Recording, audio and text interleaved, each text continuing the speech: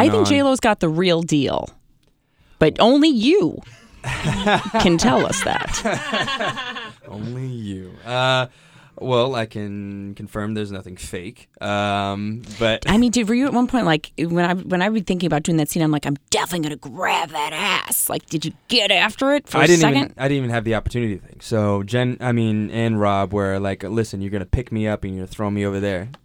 I said okay. Was she heavy? No, she's light as a feather, actually. So much so the fact that actually the first take I did something very stupid. I grabbed her and I was gonna just muscle her up, and I threw her too far. No. And she hit her head on the ceiling. Yeah. Yes, I felt horrible. I'd be like, fucking Abe, boyfriend. I like that. So what is it? What is her butt like? Give us a description. Man. I can't get off it because it's so juicy. It's it's like memory foam. Is it everything? Is her body everything you hoped it would be?